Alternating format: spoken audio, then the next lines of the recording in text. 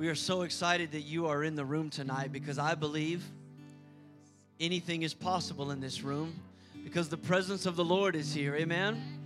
Anything is possible in this room tonight. That's what the word of the Lord says. With God, all things are possible. I am so honored and blessed tonight to introduce our guest minister this weekend, Evangelist Greg Hubbard. Travels all over the globe preaching the gospel of Jesus Christ. And there's just a special anointing on his life. And I believe that there is oil for you and for me that God has put in his vessel. Amen? Amen. So would you make him welcome as he comes? And then you can be seated tonight. Hallelujah.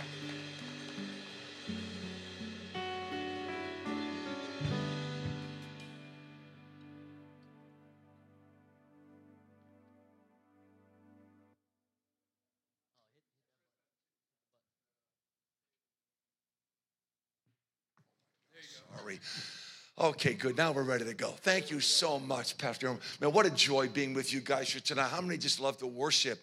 I just love the team and my goodness and just a great sense of God's presence. And I messaged my wife and said, honey, this place is packed on a Friday night. There's like a hurricane outside. You guys are crazy. And but here you are. But when your pastor calls for a night about Saturate, he's not messing around. And it's like 20 inches of rain outside. But what an honor for me to be with you for tonight, tomorrow, and then Sunday morning. I am so pumped about this weekend. Believe in God to move in a great way. If you're in the mood to be discouraged, if you're in the mood for kind of maybe like a down or a little bit of gloom, you can just file out of here right now. And because this weekend's all about God just refreshing us. Another word for saturate is drench. And we're believing God to drench people. I'm going to be drenched in a minute with sweat, but I want you to be drenched as well and refreshed and encouraged. Amen. So we're believing God. If you haven't done so yet, maybe you already have, but I'm going to encourage you to bring somebody, invite somebody. I remember one church in New Jersey, and this I'm thinking about Sunday morning especially. You'll bring people that do not know the Lord as their Savior. It was a church in New Jersey, and we just encourage people to bring friends, whatever. And this guy's a phys ed teacher in a public high school. And he thought, you know what, I'm going to start inviting people to come to church, what was going to be the Monday night. And then some people aren't aware that God's even alive on Monday nights. But Jesus is alive on Monday nights. Isn't that right? And by noontime, though, we told the Lord, I'm not asking one more person. Because he said, everyone he asked said, yes, I'll go as long as you get me a ride. He said, he kept on telling people, I promise you, I'm going to get you a ride. By noontime, he said, Lord, I'm not asking anyone else. I'm already in trouble. I don't know how I'm going to get everybody there. And the Lord said, don't worry, keep on asking. The Lord told that guy, he said, if you keep helping me with my problem, I'll help you with your problem. And so he kept on asking people. And so by the end of that day, 33 people committed to come to church with him on Monday night. 33 people. And the 33 had his own bus driving license and also owned his own bus. And I remember that Monday night in Livingston, New Jersey, when a bus pulls in, whatever, and people get out. Not the whole bus. I think it was around half the bus that got saved on a Monday night because one guy had a vision to bring people to church. So I would encourage you, Sunday morning, bring a if you in whatever. But say, God, maybe you have a Ford Fiesta. Say, God, give me vision to bring people. Give me a vision to invite people. And so we're believing God for a great Sunday morning and for God to save and for God to set people free. Talked to a lovely friend before church, and their sister said something. You were brought to church Easter 2021, and Jesus changed her life because somebody brought her to church, and now she's sitting in church on a Friday night. And so you never know when you invite somebody. So especially Sunday morning, bring somebody, invite somebody, and of course tomorrow as well. Amen. Hey, real quick, I've got to say this. I'm going to jump in the message. The word you heard last week was incredible. I told Pastor, it was last week, right? Because I listen, when I go to church, I like to listen, kind of find out the flow, whatever. But that message on the Ark of the Covenant, I got saved 5 times listening to that sermon. And Really, it was late at night this last Wednesday. I was ministering near Lakeland, Florida this past couple of days ago, and I'm lying in bed and just logged on, whatever, and I had to get up. I'm thinking, I can't stop listening to this. What a word. Don't you love the presence of God? And I'm so grateful for that word that God gave him and the leadership that they're bringing his wife day to this great church. And I just walk in, I feel vision all over this place. And I'm just so excited.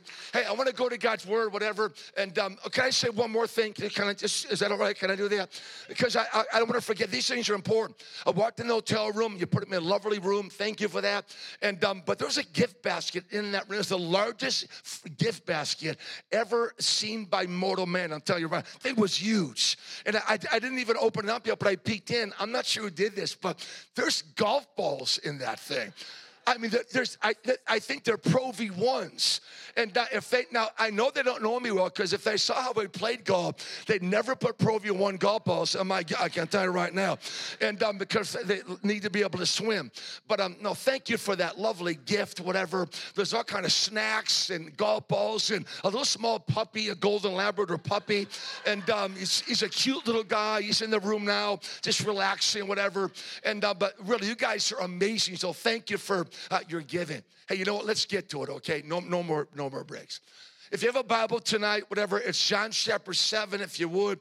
John chapter 7. And I'm going to read just a few verses, verse 30, beginning at number 37. This is an amazing chapter in John chapter 7. But John 7, beginning at verse 37, here's what the word says on a gorgeous, rainy night in Wrightsville, Pennsylvania. It goes like this.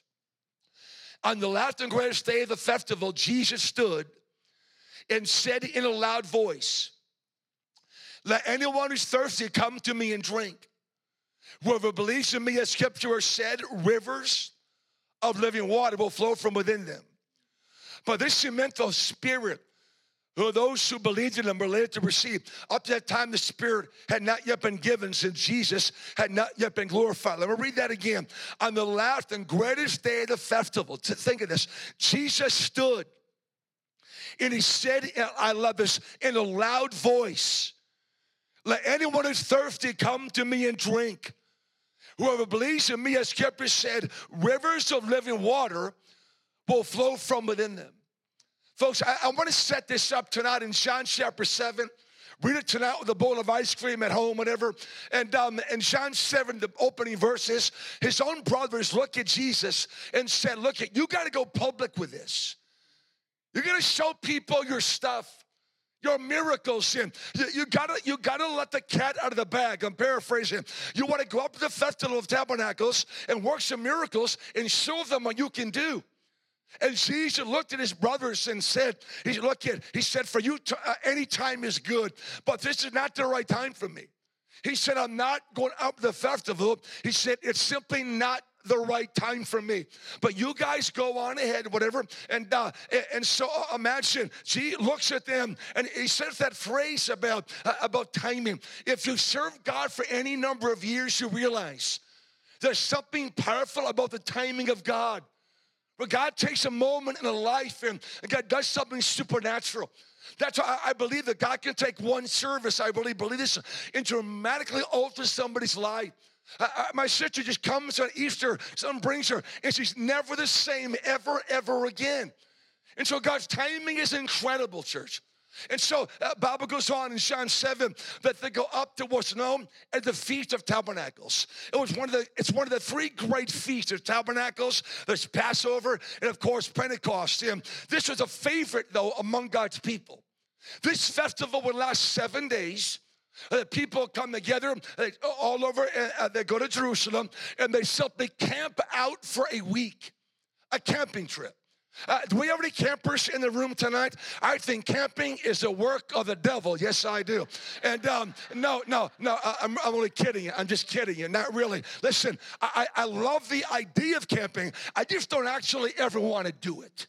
My idea of the great outdoors is opening up the hotel window. Somebody say amen right now.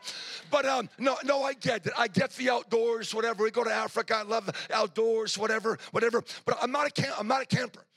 But so they go camping for a week.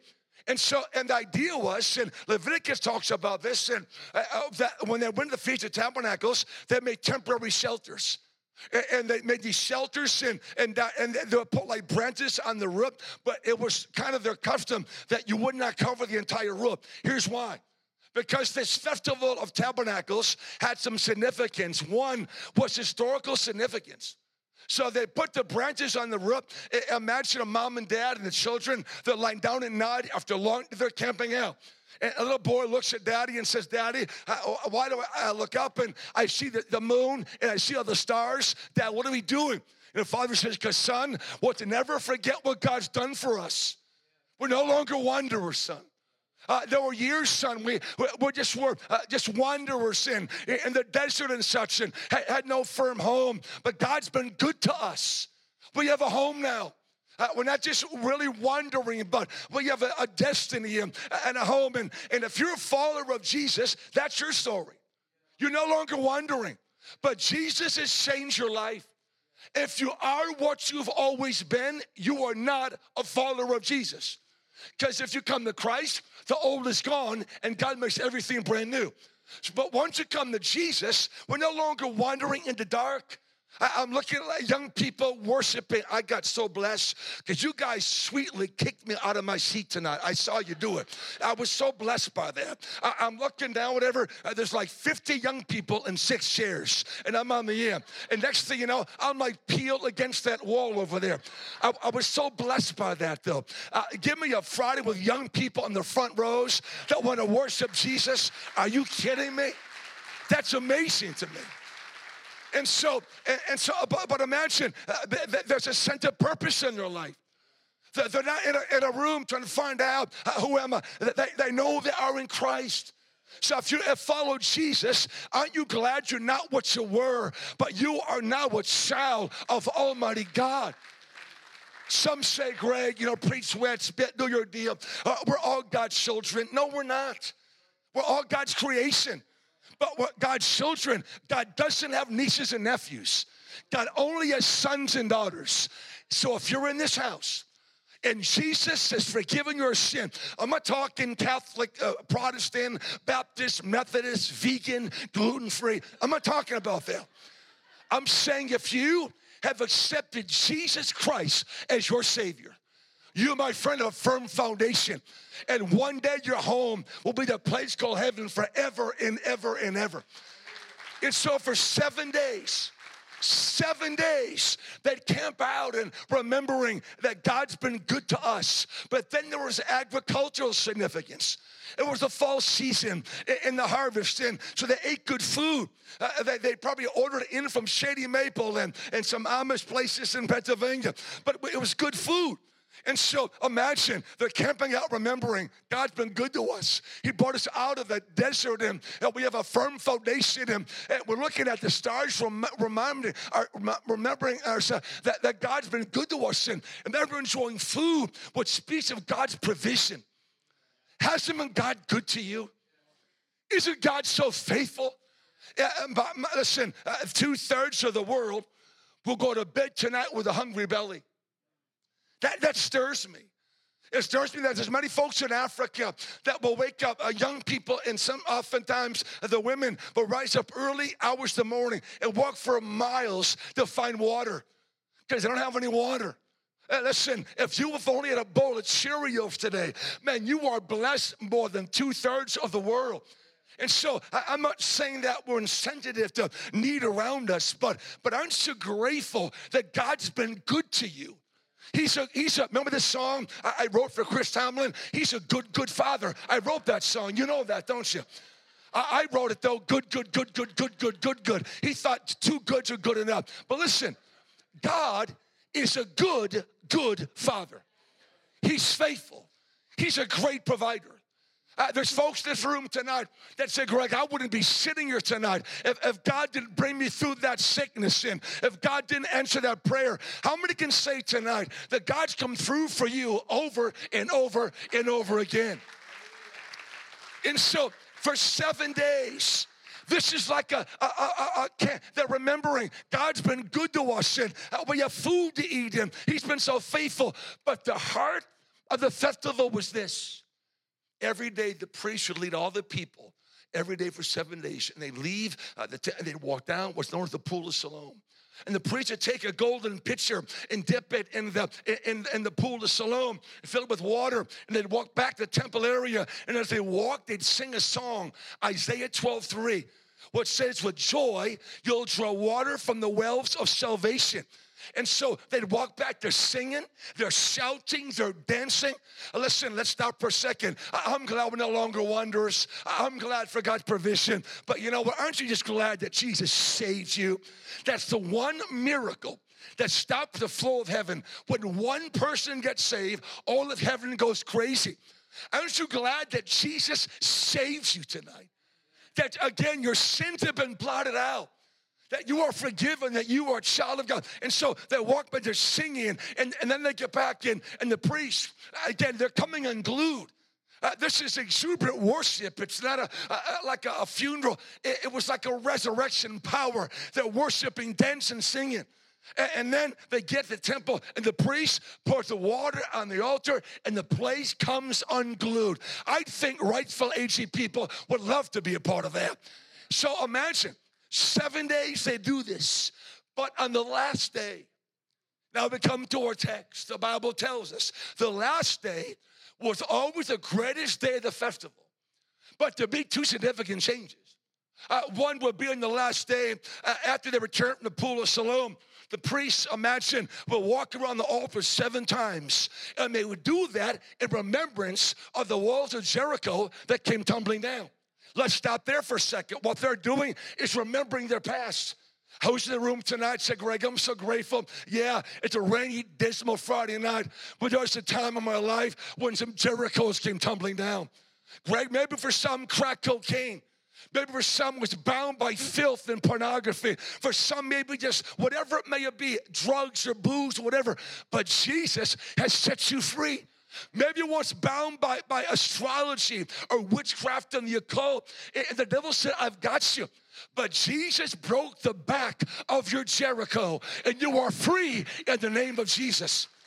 So the last day, they marched around 7 times. It was a reminder that God's greater than even the walls of Jericho. But on the last day, something else would happen. When the priest would take the pitcher and would walk down to the pool of Siloam with all the people. When he got in the pool, he would not dip the pitcher or the bucket into the water. It would be empty. Every other day, he filled that thing, and they'd come unglued, worshiping, dancing, giving God praise, and giving God worship. But now there's an empty bucket, an empty pitcher, and now the people, there'll be a deathly silence. It was a reminder of when all the people just were rebellious and were disobedient and perished, and because of their rebellion, it was a sad moment, whatever. And so imagine, up now the festival's about to end, but something's happened in the meantime. Jesus shows up.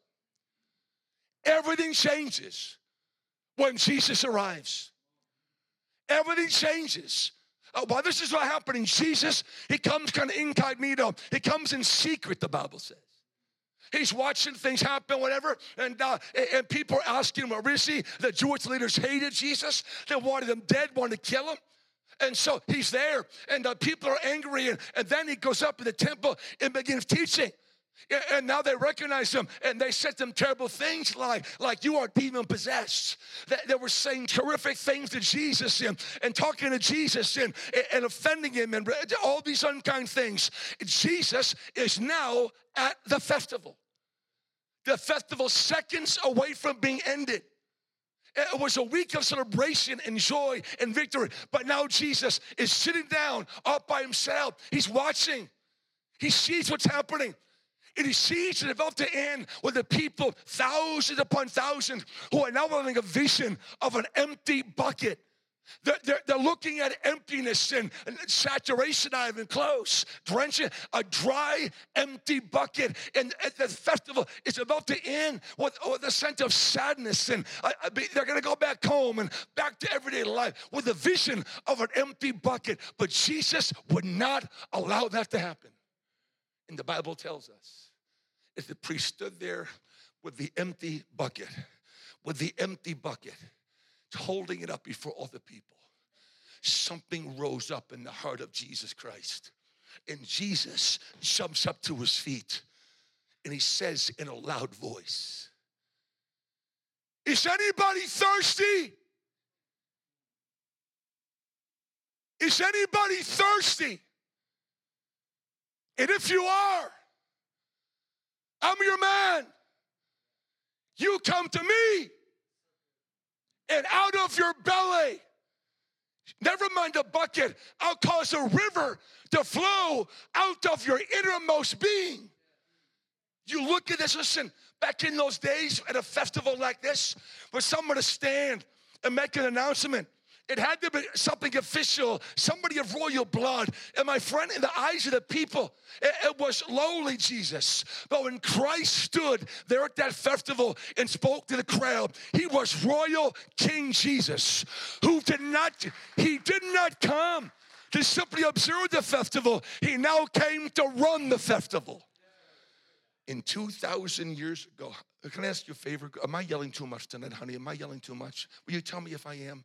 If I'm yelling too much, just go like this, okay? Because Robin's not here. I really need you to help me out, okay? I can't ask her because she kicked me out of my seat, but I'm asking you, okay? Just go like this if I'm getting too worked up. I'm not even kidding you. If I spit on you, let me know. I'll aim for the other side, okay? Jesus says, is there anybody thirsty? And friends, just simply before we pray, when Jesus said that those statements 2,000 years ago, he cries out. He's still crying out to people today, making that same statement, that question.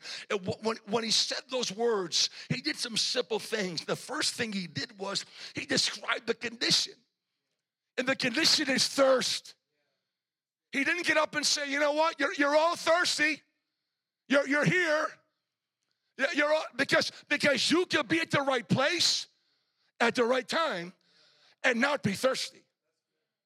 We could have a key to every closet in the church and have lost our thirst for God.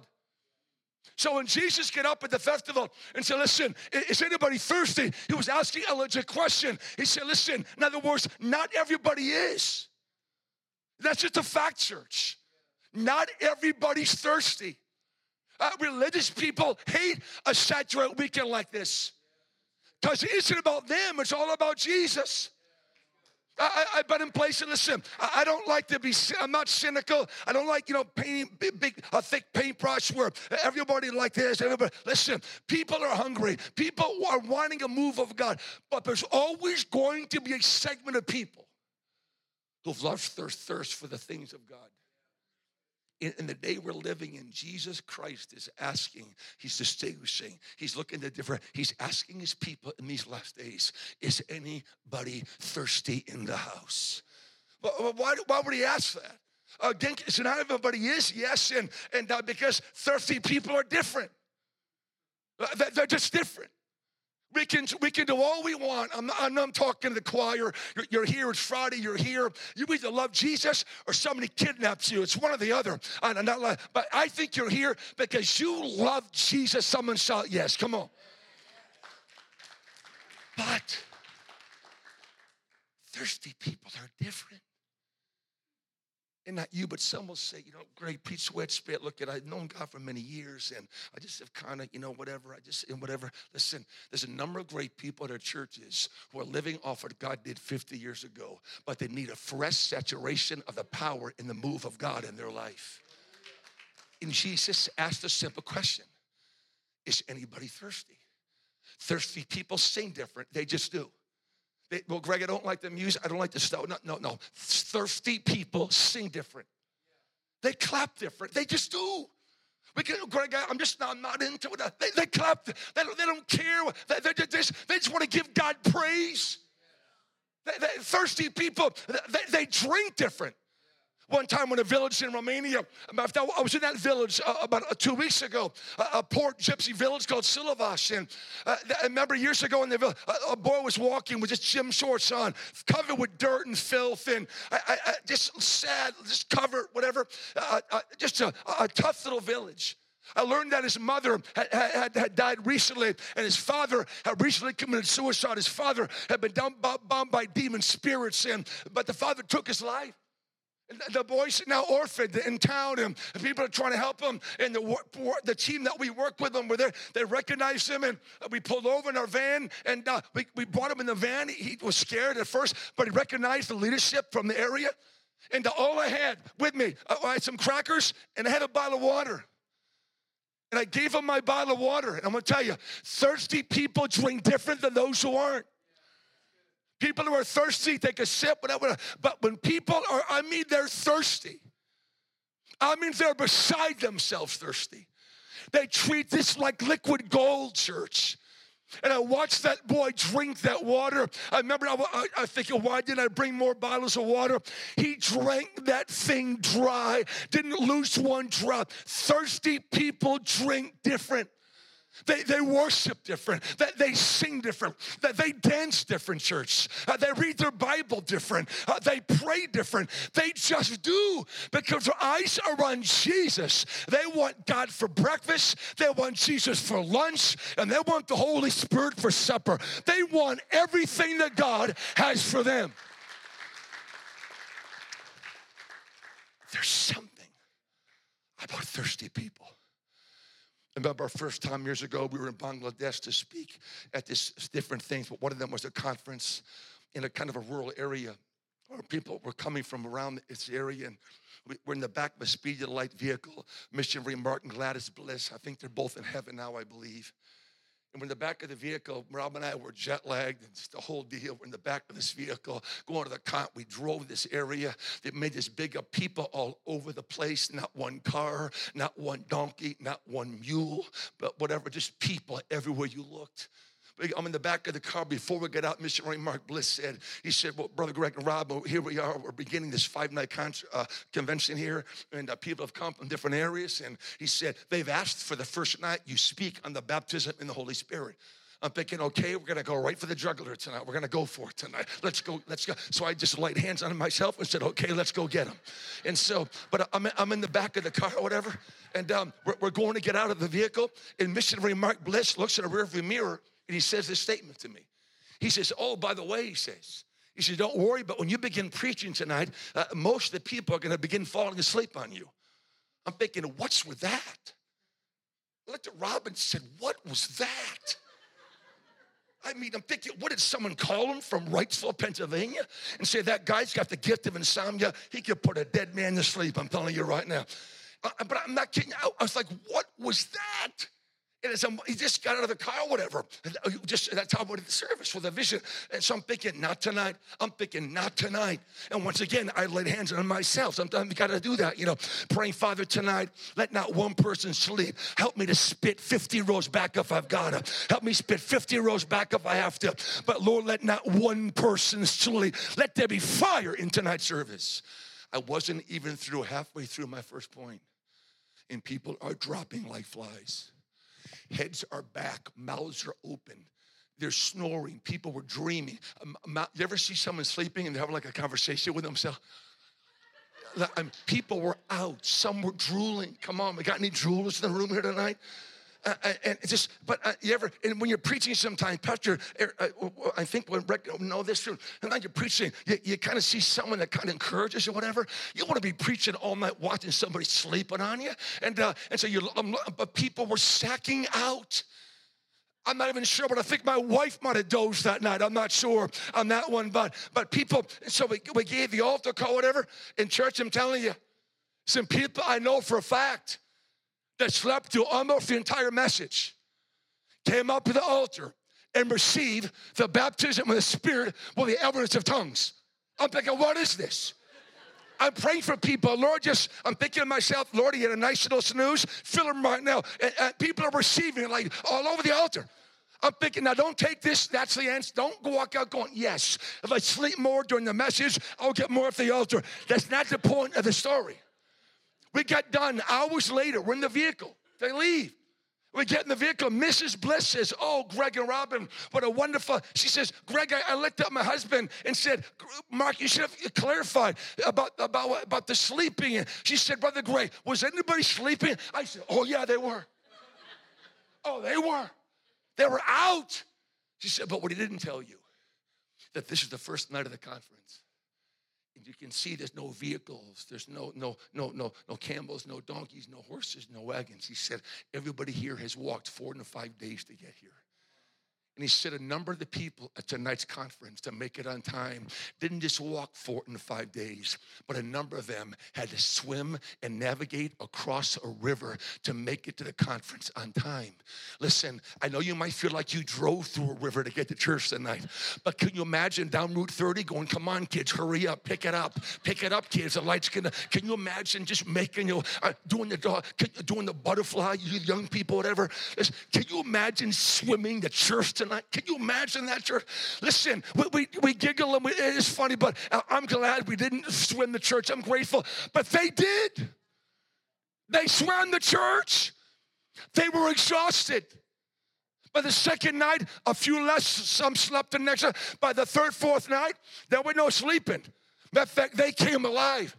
I'm in a village home the third or fourth night in, having bananas and Coca-Cola at some little village house, whatever. Heard loud music about 3-4 hours early. I said to Ashish, my translator, I said, Ashish, what's that music? He said, relax, have a banana. They just began the service. I said, began the service? It doesn't start for 4 hours. He said, Brother Glegg, he said, relax, have a banana. He said, you don't tell somebody who swims to church, you don't tell somebody who walked 5 days when church begins, and you never tell them when church ends. And they went on and on and on and on, singing and dancing. Great, what is your point? There's something different about thirsty people. I'm asking somebody in church on a Friday night in Wrightsville, Pennsylvania, if you've been in that crowd 2,000 years ago when Jesus Christ said, is there anybody thirsty? I got a feeling all over that crowd there have been other people. I like to think that Wrightsville people would have come out of their shoes and jumped to their feet and said, Jesus, I'm so thirsty, I'm beside myself. I'm so thirsty, I'm gonna knock off the guest speaker off his seat to get up in the front rows. Jesus, I'm so thirsty, Lord, I'm so thirsty that I'm beside myself. Lord, I haven't had supper yet. I worked all day and I've got things to, but I'm going to God's house on a Friday evening because I want more of Jesus than I've ever had before. That's being thirsty, church. Proverbs 42:1, as the deer pants for streams of water, so my soul pants after you, O God. Psalm 107:9, he satisfies the thirsty and fills the hungry with good things. Tonight, how about this first night of the Saturate weekend? How about we give the devil a heart attack tonight? And not hide behind titles or whatever we want to hide, but say, Father, tonight at that altar, if I get one thing right this Friday night, it's going to be letting you know I am thirsty for you. I want more of you, Jesus. Jesus, I'm so thirsty for your word. I'm so thirsty for your presence. I want to bless you at all times. I want your praise continually to be upon my lips. I pray for the spirit of thirst after Christ to flood this house on a Friday night in Pennsylvania. If you're with me, somebody shout amen. Come on. 2,000 years ago, he gets up at the festival. He says, is anybody thirsty? He talks about a condition, and then he does this. He extends invitation. What an awful thing if Jesus got up and he said, hey, anybody thirsty? And everybody gets up and, yes. Some are going, no, we run the church. We're going to be done in 15 minutes, whatever. So people upset Jesus, or some were happy he was there. So there were different responses. And later it tells us, after even when he did, that people are divided about it. People are divided sometimes. Some are thirsty, some are not. And some of our church, not here, but some of our churches are being held hostage by people that have lost their thirst. But when you and I are stirred and we say, Jesus, imagine if he said, are you thirsty? And we said, yes. If he said, okay, just 1 second, and just walked away. That's not what he did. He said, if you're thirsty. In other words, if you're not thirsty, that's on you. You're not thirsty, you got to work that out. You never cracked your Bible, that's on you or me.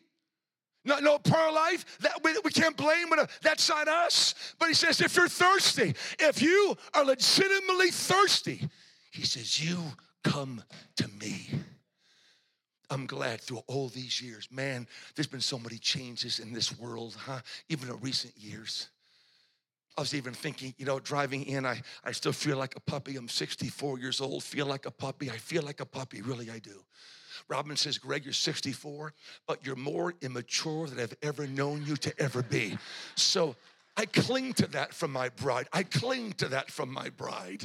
I don't want to get old up here or whatever, but things are different. Back in the day, young people, I actually thought I was cool. I used to have really long hair, whatever, in high school, and I walk around and just kind of flip my hair, you know what I mean? Now I flip my hair and or some of it falls out, whatever.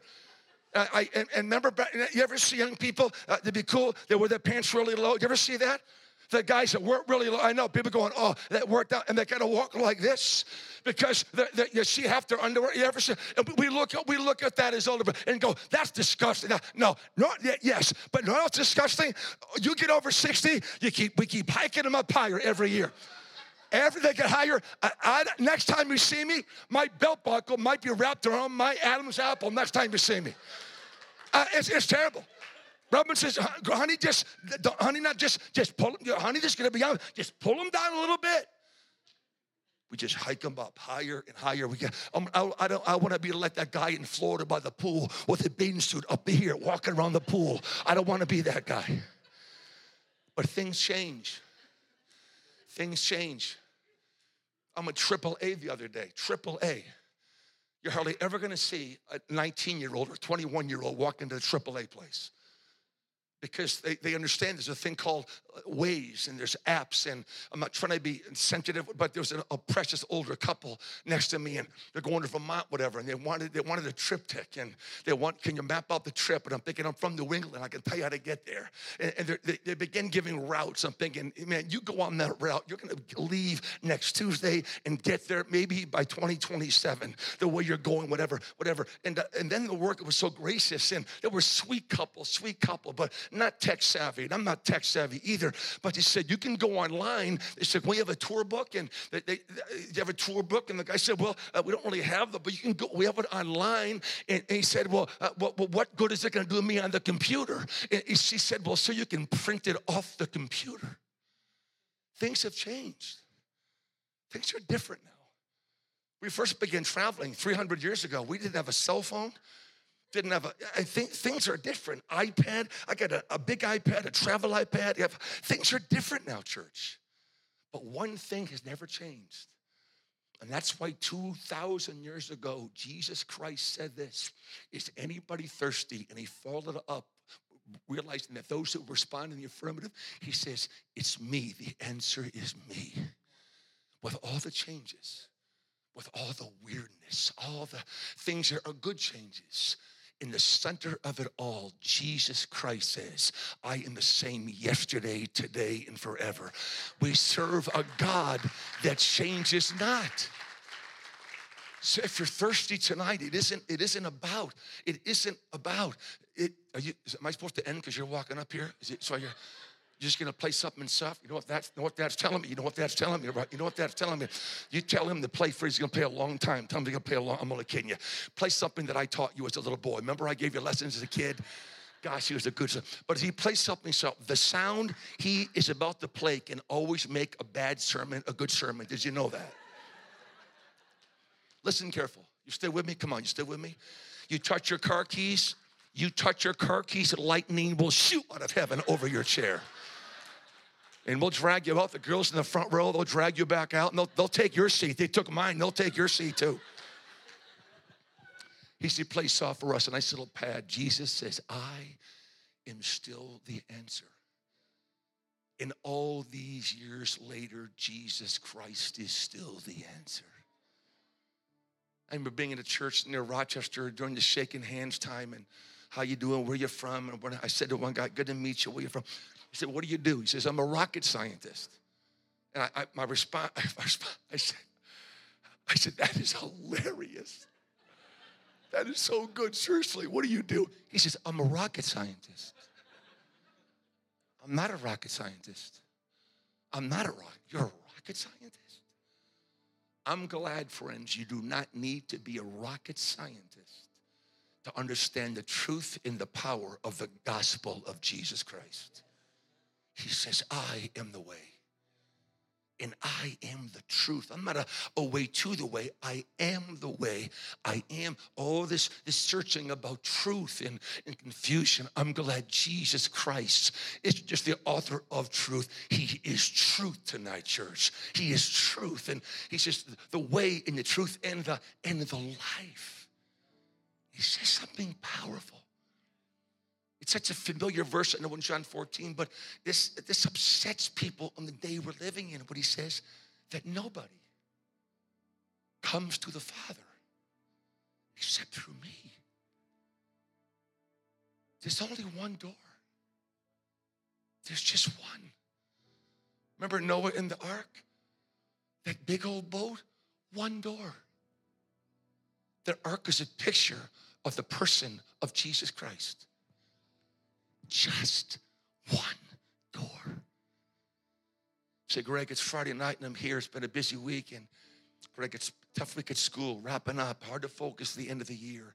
Especially if you're a good student. I was a solid C- student. Yes, I was. And so I had to focus, whatever, to maintain that grade point level, whatever. But Jesus Christ is still the only one who can satisfy that thirst that's inside your soul. Only Christ. With all these great young people, a pastor buddy of mine up in New England said on Tuesdays we rent this room, not a gym, but like it. We bring young people from Lynn, Mass. It's a suburb of Boston. And we have a night where we just minister to youth. He said, would you mind speaking to the youth? And this is not that long ago, and I'm thinking, oh man, I wear my pants up high. You know what I mean? We did youth camps about 140 for about 25 of our years. We love young people, we do. I just felt like inadequate, still struggle with it sometimes. Now, you get older, you lose whatever, and I said, reluctantly, I said, okay, I'll speak to the young people. I came on Tuesday night, the wheels came off the moment I walked in. Because I walked in with a pair of jeans on. It's going to get really bad when I tell you this. They were pleated jeans. There were pleats in them.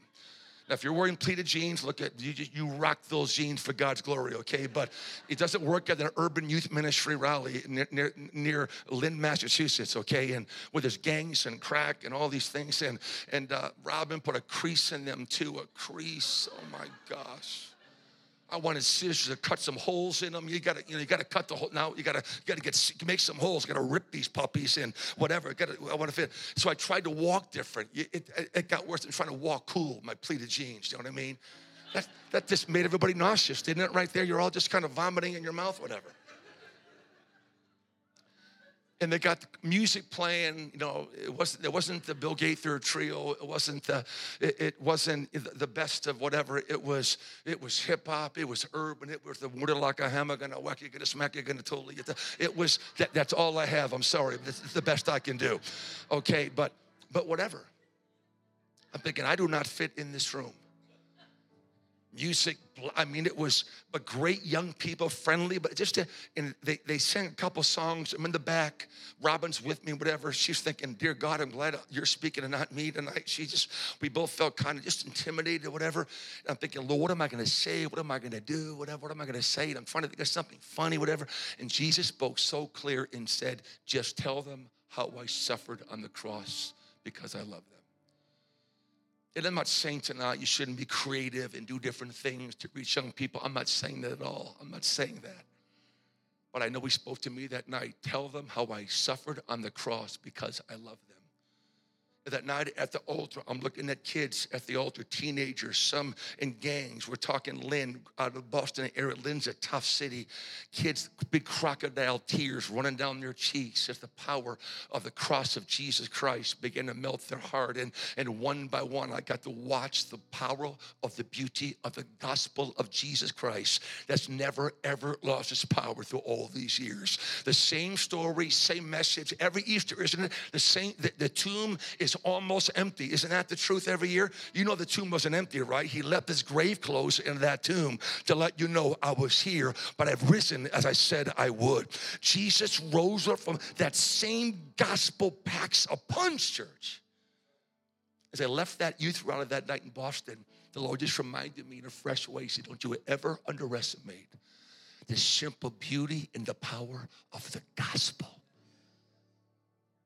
So if you're in the room tonight and say, Greg, look it, I'm here. It's Friday night. It almost didn't come, pouring rain, whatever. But Greg, he's asking the question, is there anybody thirsty in the house? And if you are, he says, I want you to come to me, he says.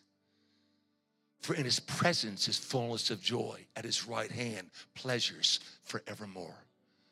And then he says this, and we're going to end this. Pastor said, try to end by midnight if you can. But I can't go that long, Pastor. I feel uneasy about it. Especially, I don't want to kill my brother at the keyboard. But I love my brother playing. Listen, it's condition, are you thirsty? He says, you come to me, and then he gives a promise. It's as if Jesus says, I want you to bag the bucket.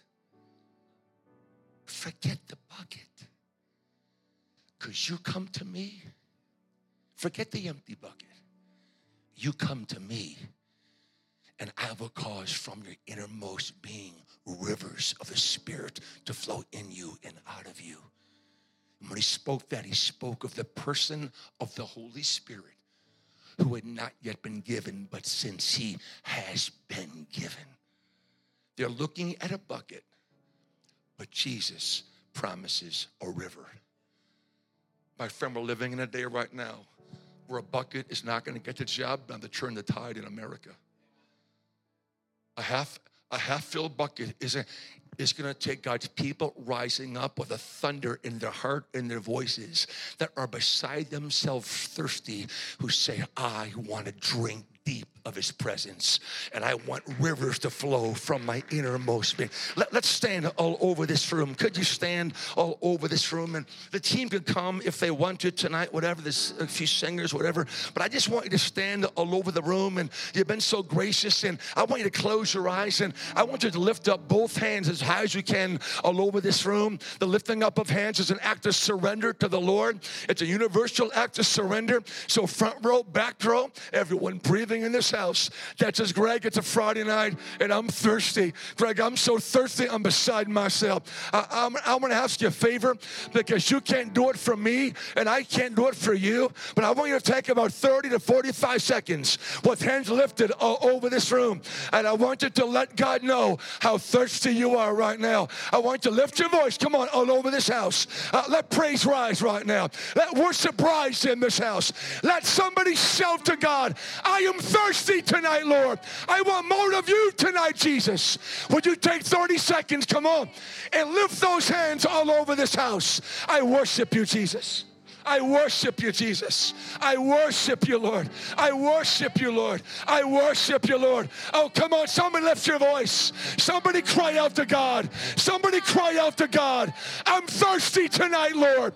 I'm thirsty tonight, God. I'm thirsty tonight, God. Oh, would you lift your voice? Would you lift your voice? Would you lift your voice? Can we sing a song you guys have that fits where we are? Something simple that they are.